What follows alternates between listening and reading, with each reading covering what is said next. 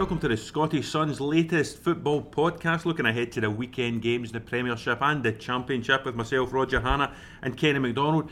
And Kenny, it all kicks off on Friday night at Tannadice, Dundee United against Celtic, but Celtic were hoping it doesn't kick off the pitch after some rather unseemly scenes at Stair Park at the weekend. Yeah, there were the kind of headlines that Celtic can certainly do without, and credit to them for responding to what went on so quickly. I'm sure that Celtic will be just hoping that the game on the park goes as comfortably as it did at Stair Park, and I must say, given Dundee United's current state, I suspect it probably will. It looks a shoe-in for Celtic, top of the league, going well. Lee Griffiths scoring goals again against a United side, 11 points adrift at the foot of the table. Is there any way back for Mixu Patalainen's men? No, there isn't. We're in the middle of January. If you're 11 points behind the team who are above you in the league and you need to claw back those 11 points to get into a playoff, then you're dead and buried. They're the Aston Villa of Scottish football, I'm afraid. Mixu Patalainen is a perfectly decent guy. Clearly has been a decent coach at international level. Dundee United have some good players, but they just haven't performed and they will be relegated. In terms of Celtic, Ronny Deila tweaked his formation. He prefers this 4-2-3-1. He went with a couple of strikers, Lee Griffiths and Carlton Cole. They both scored at Stranraer. Would that indicate to us he's maybe going to use the two of them at Tannadice? I don't think he will. I think that was just an experiment to see how it would go against lesser opposition. It clearly functioned pretty well, but I think he is obsessive about this 4-2-3-1 formation. And let's face it, it's got him to the top of the league, so I don't really see any reason for him to start changing it now. A guy who's been crucial in that 4-2-3-1, just playing behind the striker, has been Tom Rogic. Interest in him from Leeds United this week. Celtic very quickly dismissed the inquiry and are keen to tie him down on a longer contract. Have you been impressed by him this season? I can't say I honestly have been. The fascination from other clubs and Tom Rogic has always puzzled me, and maybe I've just been unlucky in the games I've seen him. He hasn't performed particularly well, but let's say I don't understand the fuss. Talking about fuss, there's been an awful lot of fuss round about Nadir Siftsy and his lack of form. Likewise, Stuart Armstrong and Gary Mackay-Steven haven't hit the heights of last season. Is a return to Tannadice on Friday night just what those three need to maybe lift them out of a malaise? I think three of them will all hope to play and will enjoy it if they get the opportunity to play.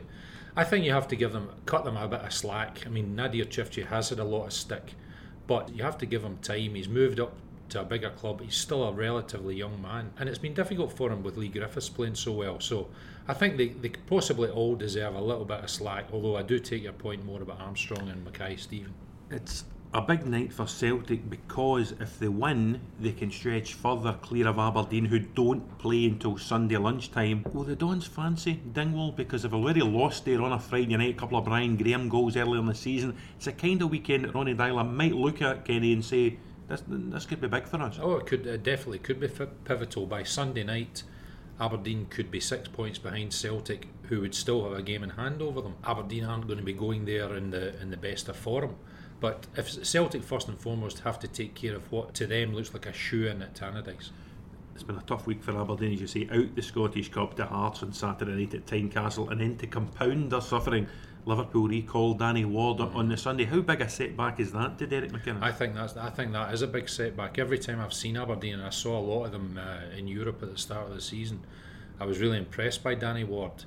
I remember the game they played in Kazakhstan, and he really kept them in the game for long spells and allowed them to come back with a 2-1 defeat. I think he's an excellent goalkeeper, and I can understand, given the way Bogdan has been playing for Liverpool, why Liverpool have recalled him. It's now up to Derek McInnes to try and find a decent replacement, and I know he's been scouring the English leagues to try and find one, but it's a big question mark now for Aberdeen.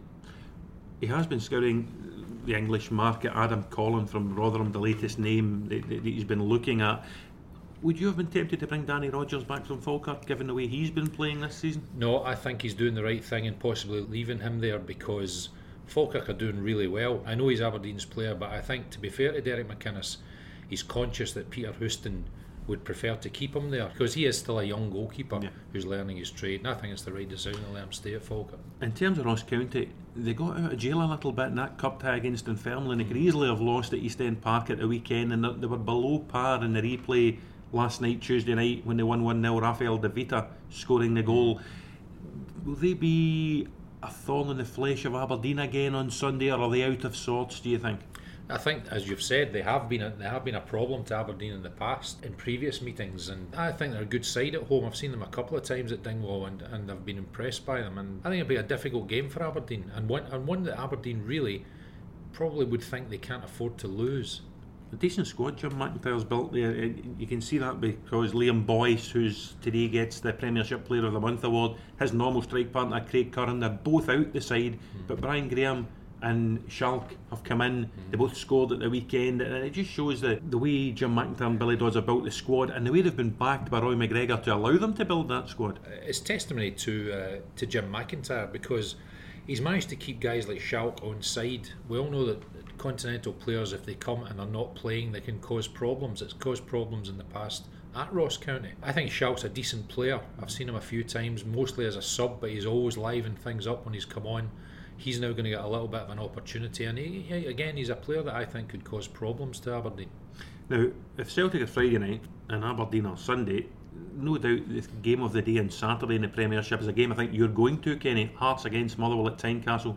Two form teams head to head. Absolutely, yep. I'm looking forward to it. I think it'll be a terrific game for that very reason. Motherwell unbeaten in 6. Hearts, we all know, very difficult, particularly at Tynecastle. A big, rugged, physical team. Other managers have made plenty of that. I don't expect Mark McGee to dwell on that, but other managers have. We all know it's a fantastic atmosphere at Tynecastle when it's full. Probably as good as there is in the country. There is also a bit of spice involved in that. There has always historically been a bit of bad blood between Hearts and Motherwell. So I think it'll be a terrific game, and I'm really looking forward to it. Mark McGee, explain what he's done at Motherwell. How has he turned it around? How has he managed, with no new signings, because there's not been a transfer window open? What's he done, Kenny? Mark McGee is a very positive personality, and I think he is, with all due respect to Ian Barraclough, I don't think his personality won over a lot of the players, whereas Mark is quite a spiky character, quite funny in his own way, what I think will keep things lively on the training ground, has good ideas in the coaching sense. He's got, for instance, Scott McDonald was being shuttled wide positions, occasionally up front, occasionally behind the striker under Ian Barraclough. Mark McGee seems to have decided that he will play with him and Louis Moult as the first class pairing up front, first choice pairing up front, and it's reaping dividends. We spoke about Aberdeen losing Danny Ward, recalled by his parent club. Motherwell have suffered something similar. Liam Grimshaw, recalled by Manchester United, sent out to Preston to play in the English Championship.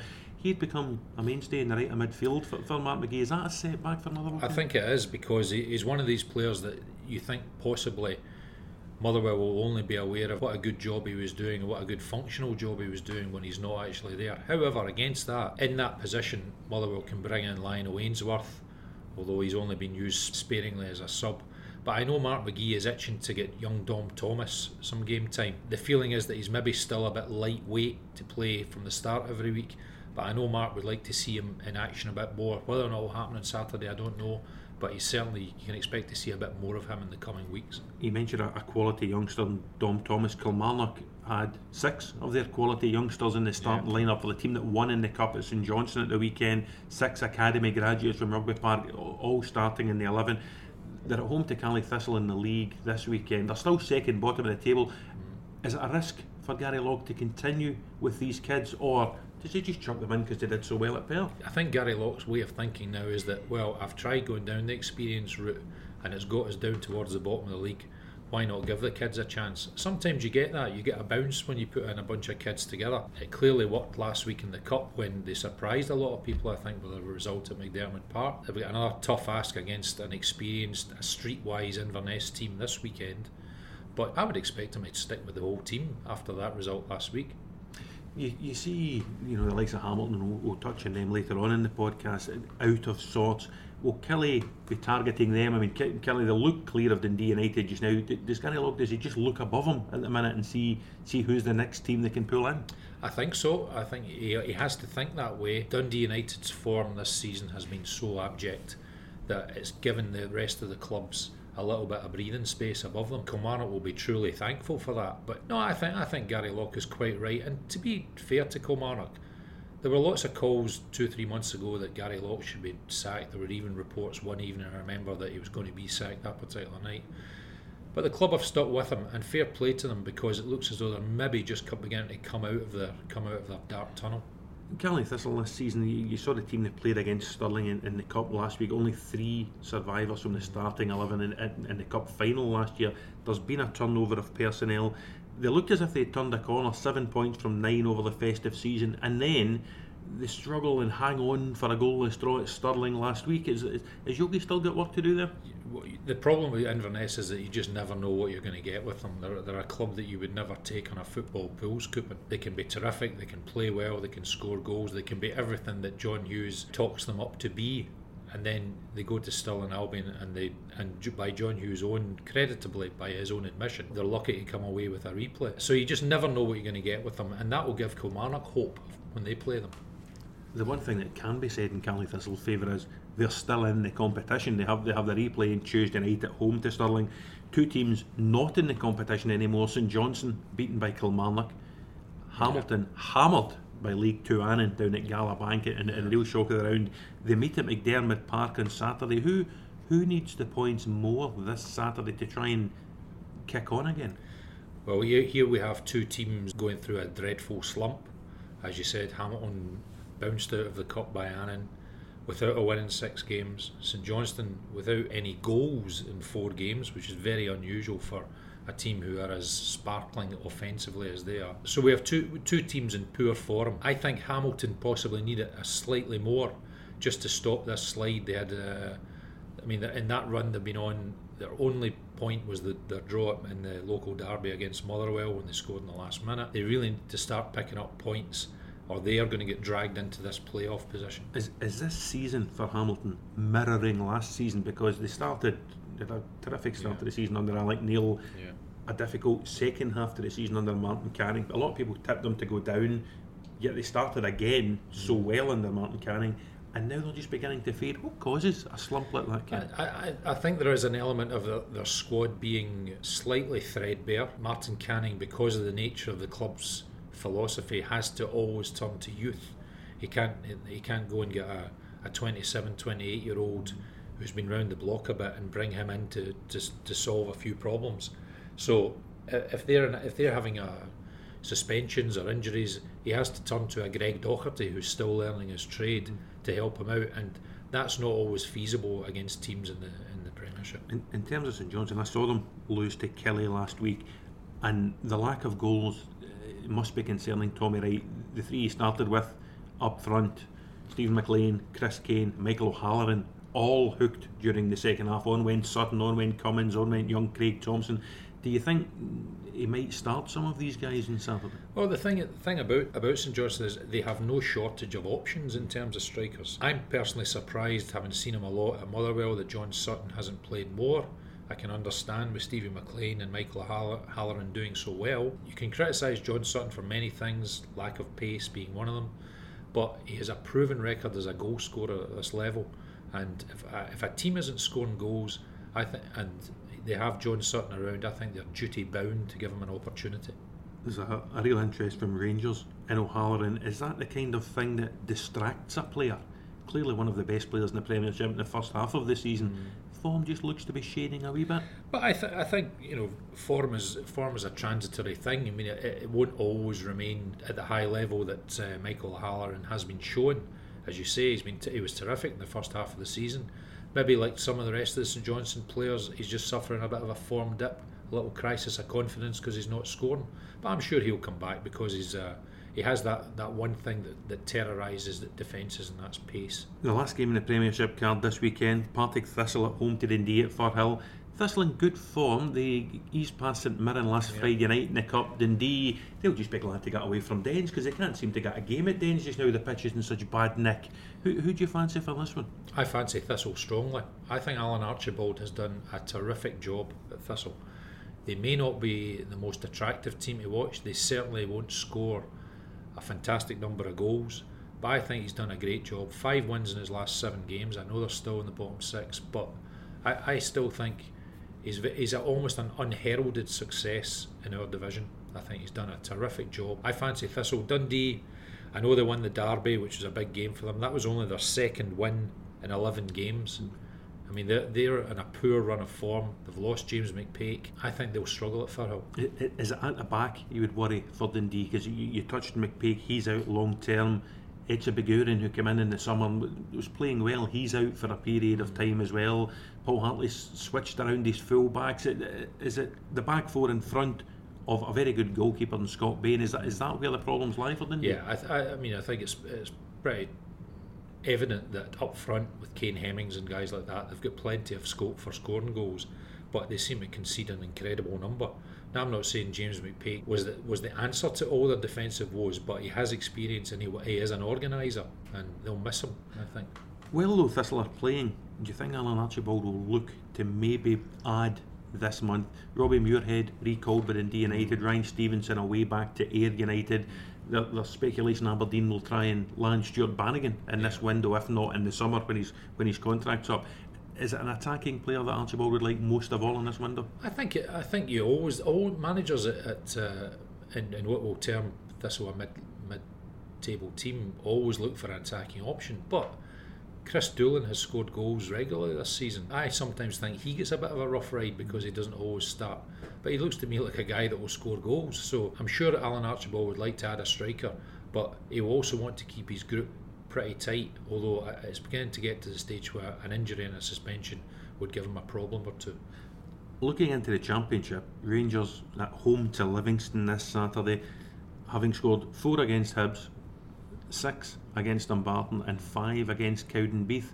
Are they now back in the kind of form they were in the autumn time? I think you have to, while the Hibs result was a terrific one and an important one, you have to gauge it against the opposition. Dumbarton and Cowdenbeath are where they are in the Championship for a reason. I think this will be perhaps a tougher test. I was at Livingston when Rangers played them in November and they drew 1-1. Livingston played very well against them, very positive, and Rangers I think will be aware of that. Now I'd expect Rangers to win, but especially as Livingston under new manager David Hopkin have lost 3 in a row, but I think Livingston are a team that could give Rangers problems. Mark Burchell still in charge at Livy in that 1-1 draw. As you say, you spoke to David this week, he's now in charge. He's trying to put his own stamp. Mark Fothering has come in, Sam Stanton's come in on loan from Hibs. Yeah. He'll know Alloa are now closer to them courtesy of their win at Wraith Rovers on Tuesday night. Is there anything he picks up at Ibrox? Is that just a bonus, Kenny? It is a bonus, but I also know from speaking to him that he's still got plenty of contacts from his long and distinguished career down south, and he's made a couple of phone calls to them this week to try and get players in on loan to try and bolster Livingston towards the end of the season. He's of a mind with Mark Burchell, his predecessor, that Livingston won't be involved in any kind of relegation issue, and I would tend to go along with that. I think they're a decent side, particularly when they're going forward. As you say, I mean, anything they get from Ibrox this weekend will be a big bonus. In terms of January reinforcements, Harry Forrester came off the bench against Cowdenbeath to make his Rangers debut. The 2 Accrington lads, it looks increasingly like they'll come in the summer.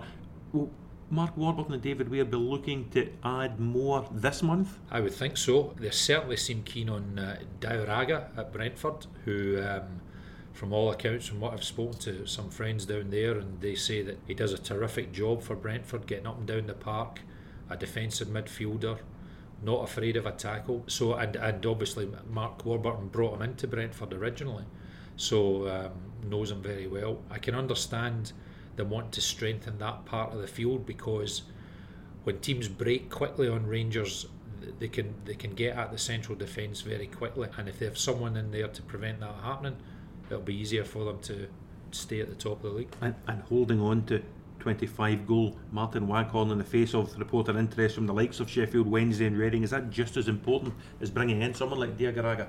I think so. Whatever your view of how Waghorn would do at a higher level of football, he has done exactly what he was brought to Rangers to do this season. He scored goals, he scored a variety of goals, and he scored a lot of important goals as well, late goals in games that have won Rangers matches. Yeah, so I mean, the last thing Rangers will want would be to be tested with an offer for him. It could be an important weekend for Rangers if they can get an Ibrox win against Livingston on this Saturday. It stretches them further away from Falkirk in second, Hibs in third, and of course they go head to head in a televised game at the Falkirk Stadium on Sunday, so something has to give there. Well, this is a big game for Hibs. Theoretically, as we discussed with Celtic and Aberdeen, by Sunday night Hibs could be 6 points behind Rangers if they lost at Falkirk, and let's face it, I think they're likely to lose at Falkirk. Falkirk are unbeaten in 11 games, they're on an incredible run. They've come from fourth or fifth to be second, as you say. A real tough game for Hibs, a big test for Alan Stubbs. Peter Houston must be thrilled with the way things are going. Not only the form, they managed a weekend off last week when the cup tie at Dundee was postponed. So far they've retained the services of Danny Rodgers in goal, and only today they've added Conor McGrandles back on loan from Norwich City. Yep. He clearly has real ambitions to keep the Bairns in this championship fight. Oh, definitely, and I think McGrandles coming back is a real good move. I thought he was a terrific player when he was at Falkirk the first time, and I've been slightly surprised that he hasn't figured under Alec Neil at Norwich. But I think getting him back's a real coup and could be a big arrival. I'm looking forward to the Falkirk Hibs game. I think it'll be a good match, and if I was to tip one, I would tip Falkirk. Interesting interview with our chief football writer Robert Grieve in today's Scottish Sun, speaking to Alan Stubbs mainly about the Hearts game in the Cup, but I don't think anyone's under any misapprehension. The more important thing for Hibs this season is to win the title as opposed to winning a cup. Oh yeah, absolutely. I mean, the Cup game will take care of itself. It will bring its own brand of drama, but Hibs have to stay involved in this title race, and this is going to be a testing few weeks for them. And in a week when Rangers have put a not for sale sign around Martin Waghorn and Celtic have put a not for sale sign around Tom Rogic, Hibs are equally intent on keeping Jason Cummings to the extent they're going to offer him a contract extension and pay rise. I can understand why they're doing that, and you can only salute them for doing it, because Cummings has become a big player for them this season. Again, like Waghorn, a guy that gets them goals in tight games. Clearly a class act. You can understand why there are clubs interested in him, but I would think it would send out the wrong signal if Hibs were to entertain offers for a guy like Cummings. It would send out the wrong signal about their aspirations. And by the time this transfer window slams shut, as transfer windows tend to do, Kenny, do you expect Jason Cummings to be partnered by Anthony Stokes? Yes, I do. There is no future for Anthony Stokes at Celtic. If he wants to retain his status as a professional footballer, he has to start playing football. That's not going to happen at Celtic. Celtic would prefer him to go down south, where English clubs would take up a bigger portion of his wage. Hibs might be reluctant to do that. However, if you're being mischievous, Celtic would argue if he goes to Hibs, he might be able to help them keep Rangers in the Championship for another season. Surely that's not what Celtic want, Kenny. I know that this is an unlikely way of looking at it, but if you're being mischievous, you might think that way. Can't imagine you ever being mischievous, Kenny. Thanks very much indeed.